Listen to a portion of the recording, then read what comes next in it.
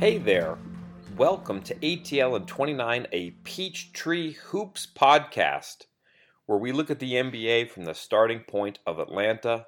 My name is Kevin Chouinard. There's a lot to get into here for our first episode on Peachtree Hoops.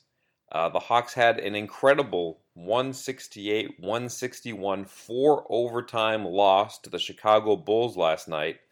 But because it is our first episode with Peachtree Hoops, I wanted to go over a couple of administrative details. First of all, a great big thank you to Peachtree Hoops head honcho in chief Brad Rowland, who also runs the Locked On Hawks podcast. It's quite an opportunity for ATL and 29 to be on Peachtree Hoops. You're going to see us on Peachtree Hoops a lot more, and you'll probably see less of the Locked On Hawks podcast there. That's not any kind of indictment on Locked On Hawks. That's just two different podcasts with two different mommy and daddies going to two different places. So you'll be able to find Locked On Hawks a lot of places. You could put it into your favorite podcast catcher and search for it there. You can go to Megaphone and look for Locked On Hawks. You can go on to Twitter, and it's at Locked On Hawks. You'll be able to find it everywhere. If you can't find it on Peachtree Hoops, it's out there, I promise. And if you're listening to one podcast, you probably should be listening to Locked On Hawks. ATL and 29 will be here for you sickos who can't get by on just one Atlanta Hawks podcast. And for our longtime ATL and 29 listeners, things may look a little bit different. If you're looking for ATL and 29 in your favorite podcast catcher, you really should be looking for Peachtree Hoops. We're affiliated with SB Nation now. This is now a Peachtree Hoops podcast. So while we're keeping the subtitle ATL and 29, our official title is now Peachtree Hoops for Atlanta Hawks fans. If you look for it in iTunes, we no longer have the advantage of alphabetical order. It won't be under A, it will be under P. If you have your podcast listed in alphabetical order, look there under P for Peachtree Hoops. We still desperately want you to subscribe, rate, and review. And thank you to all who have done so before now. It's greatly appreciated. On to the actual basketball. I wanted to do sort of a regular segment where I pick the 3 stars from the game from the Hawks, because this is a Hawks-centric podcast, so win or lose, just pick the 3 stars, or at least the 3 most interesting players from the Hawks game. And so for last night, I'd go with Dewayne Dedmon as the 3rd star. He had 14 points, 12 rebounds, and 4 blocks. He did have one dubious foul call at the end of regulation where he fouled Otto Porter. Porter made all 3 free throws to force overtime.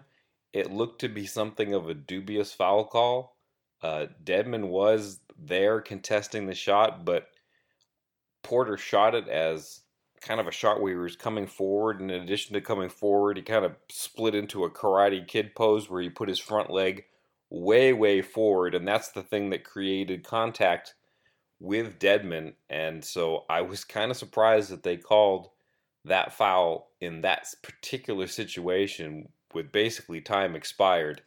That was a rough one for the Hawks. The game could have easily ended right there with Trey hitting the ridiculous game winner just seconds before that. But it ended up going to 4 overtimes because of Dedmon's foul. So super interesting nonetheless. But Dedmon really, all game long, especially in regulation, he proved what a valuable asset that he can be to Trae Young. John Collins didn't play in this game because of flu-like symptoms. And that really changed Dedmon's role from what it is on a normal basis. When he's in there with Collins on a lot of the actions and on a lot of the double screens, he's there to be a jump shooter. While Collins, does his rim rolls, that he does at an elite level. But without Collins, the script flipped on some of the single screen actions and some of the double screen actions. Dedmon was the role man, and he really did a phenomenal job at that particular task. He had some impressive dunks. In some of the double screen actions, he was out there with Vince Carter. Vince would be the guy who would pop out for threes while Dedmon was rolling, and it gave the Hawks good offense without having John Collins for the game. How to explain this other thing? About a week ago, I asked Dewayne Dedmon about the fact that he was out there shooting technical free throws. And then the very next game, he missed a couple of free throws, and he was jokingly angry at me after that game. So a few days ago, I asked him about, being a part of some double screen actions with John Collins. Because it's a fascinating three-man game that Trae Young, Dewayne Dedmon, and John Collins have going when Trae is going across those double screens, looking for seams, looking for Collins as a roll man, and oftentimes looking for Dedmon as sort of the pick and pop guy, and all the ways that they interact with the cross screens and traffic and such like that. But then, of course, John didn't play last night. And so when I went to Dewayne after the game, I was like, we've got a bad thing going here. I asked you about the free throws. That turned out badly. I asked you about John. That turned out badly. And Dewayne, ever the jokester, and told me in no uncertain terms that he pretty much never wanted to speak to me again, which, sounds bad when you say it like that, but Dewayne has a way of, and a tone of voice to let you know that he's just fooling around. He'll pop his eyes at you and smile and say a bunch of things that I could possibly repeat on this podcast unless I wanted that cute little red E. But we have that jinx thing going. To get back for a second to why I wanted to name Dedmon one of the 3 stars here, in addition to being that role man for Trae, and doing it on short notice with John absent for the game, I just thought that Dewayne was terrific in so many other areas as well. He was making dead sprints in transition. On one play, he had a step on the Bulls center on the fast break, and he and Trae Young connected for like a 50-foot alley-oop pass, with Dewayne finishing it with a dunk that was indicative of how hard Dedmon hustled in transition all night long. Those 4 blocks, some of those were out on the perimeter. I thought he had a good contest at the end of regulation on the play where he contested Porter. I thought he influenced that shot. He really, did a lot in terms of contesting shots. So that's why I wanted to pick Dedmon as one of the 3 stars, as the 3rd star for this game. For the 2nd star, what can you say? Vince Carter is 42 years old, and he played 45 minutes. As we mentioned, John Collins was out, and then in the second half, Omari Spellman twisted his left ankle, and left the game and did not return. So that pretty much left Vince Carter, with Alex Poythress still assigned to Erie, as the Hawks' sole power forward. There were players that they could put there as emergency power forwards, but that Vince was pretty much it. He was the one healthy power forward left on the roster by the time that game went into overtime last night. The Hawks did do some Twin Towers lineups with Len and Dedmon, but Carter played something like the last 10 minutes of regulation and 18 out of the 20 minutes of overtime. When I left the Hawks locker room last night, when I popped the door open to leave, standing in the hallway, also exiting the building, was Travis Schlenk. And he said, "KL, what are you doing here so late?" And I said, "Well, Vince spent a long time in the cold tub, which was a very wise move given what transpired tonight."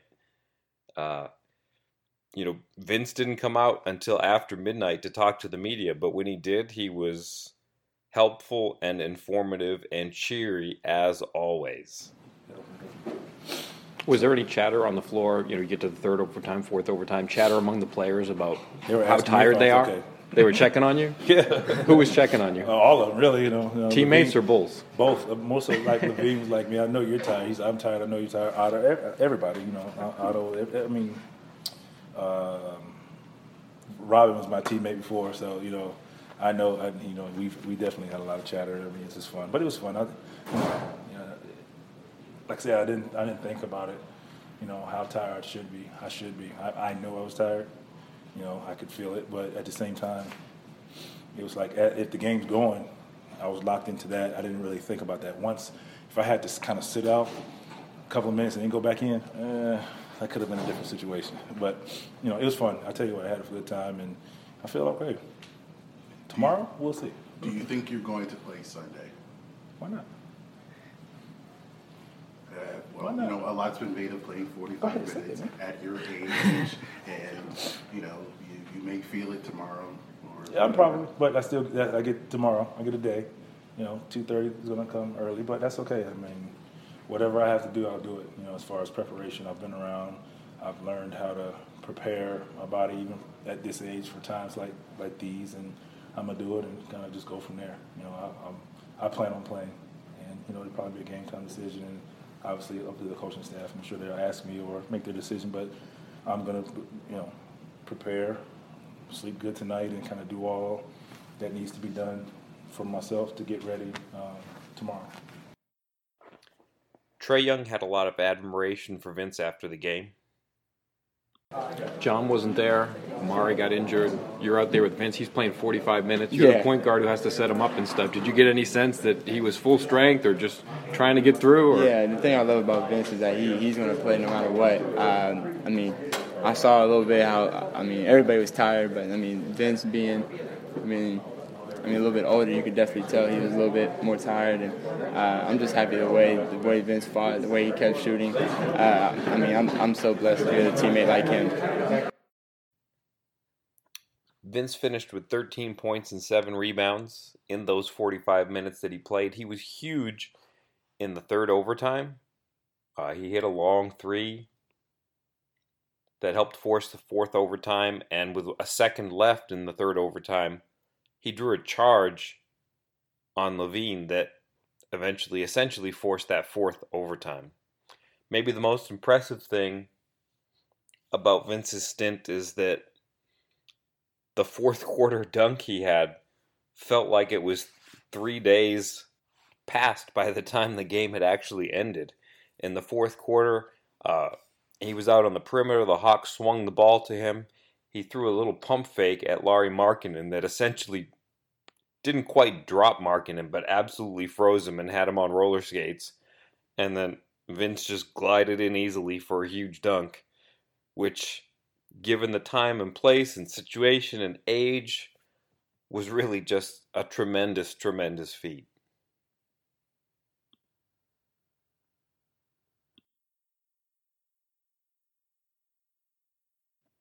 I think it's got to be obvious at this point who the first star was. It was Trae Young, 49 points, 16 assists. From what I saw from Hawks PR, he's the second player, not rookie, second player ever to have a game with 49 or more points and 16 or more assists. That's bonkers. And when your favorite Lucas stan jumps into your mentions saying, wow, okay, he got 49 points, but it was 4 overtimes. Keep in mind that what Trae Young did in regulation, 43 points, would have been by far the most points by a rookie this season, eclipsing a mark held by, you guessed it, Trae Young, 36 points, that he set not once, but twice in the 2 previous games leading up to this one. Also held by Jaren Jackson Jr., who had a 36-point game early in the season. What Trae did down the stretch of the fourth quarter was incredible. With about 4 minutes left, the Bulls were floundering a bit on offense. They kind of went out of bounds to save a ball, came to Otto Porter, who was dribbling with his head down. Trae bolted right over, stole the ball, sprinted down court for a layup. The next possession, Hawks run a pick and roll. Dedmon is rolling down the middle of the court, but it's a long roll because they set it up from a long ways away. And Trae floats in the world's softest pick and roll pass ever. Just puts so much air under it and lets Dedmon run to go get it, which, is great if there aren't any defenders out there, but there was help defense coming from both sides. And the spot and the timing, they literally could not have been more perfect. He gave Dedmon enough time to get there, but got it there fast enough that the help defense was, a few hundredths of a second from closing in on Dedmon, but not there quite quickly enough. Next possession, Dedmon blocks a shot, gets it to Trae Young in transition. Trae sprints up, pull-up three, and the Hawks had the lead for the first time in the second half. It's getting to the point where you can run out of words to talk about how good Trae Young was. There was a shot in the first half, took it like a set shot. His heels were on the Hawks logo at center court when he took it. I mean, what can you say about that kind of stuff? I thought his defense was pretty good. He was moving his feet. He was, he took a charge. He was out there trying to take a couple of other charges. He had that steal from Otto Porter that we mentioned that was absolutely pivotal to their fourth quarter comeback. He did all of this on the same day that he won the Rookie of the Month award for the Eastern Conference for February. The things that he's starting to put together are really, really impressive. And after the game, Vince Carter took a philosophical tone and said that, he thinks that Trae Young is doing some of the things that he's doing now, particularly because he struggled early in the season. He's starting to get it. 40-plus points, 45 or whatever, 40-plus points with 16 assists or something like that. Mm-hmm. Like he's doing it all. It's not you can't say, oh, he's just shooting the ball and not getting his guys involved. He's doing it all, and he believes, and he's starting to understand. Like everything's starting to slow down for him. Everything's starting to make sense for him, and that's what I said. I think, this is my opinion, the best thing that happened to him was the struggle in the beginning. Now to kind of get to kind of ease your way into it, and obviously people saying what they say, it's kind of motivation. But I think if he starts off with all of this success now, it could be different, and of course we don't know that, but I personally felt like that was the best thing for him because, when you get into this league, you want to make a splash. You want to, prove you're supposed to be here. You're supposed to be whatever, rookie of the year, a top pick, blah, blah, blah. And, sometimes guys go about it the wrong way, or sometimes guys don't know how to go about it. And I think what it did for him in the beginning is a humbling situation where now you can sit back and, you assess the situation. You hear what's being said. You tend to focus just a little more now. Not that he wasn't, I'm not saying that, but like now you tune in a little more, pay a little more attention to detail. And now he's reaping the benefit from it.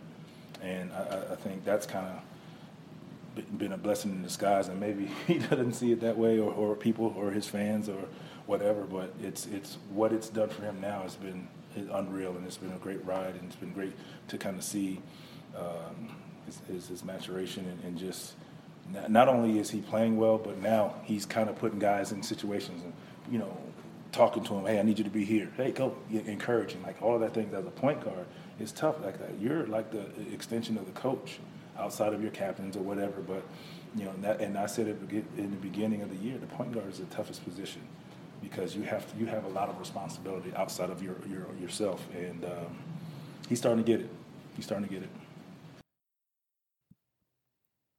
A few other notes about Trae. He finished with 49 points. That's the most by a Hawk since Sharif Abdur-Rahim scored 50 in 2001. Last night was Trae Young's 4th game with 30 or more points and 10 or more assists. With 4 such games, he trails only Oscar Robertson, Michael Jordan, and Steph Curry in the number of 30-point, 10-assist games by a rookie. The Hawks set a franchise record for points, 161, and they tied a franchise record with 22 three-pointers.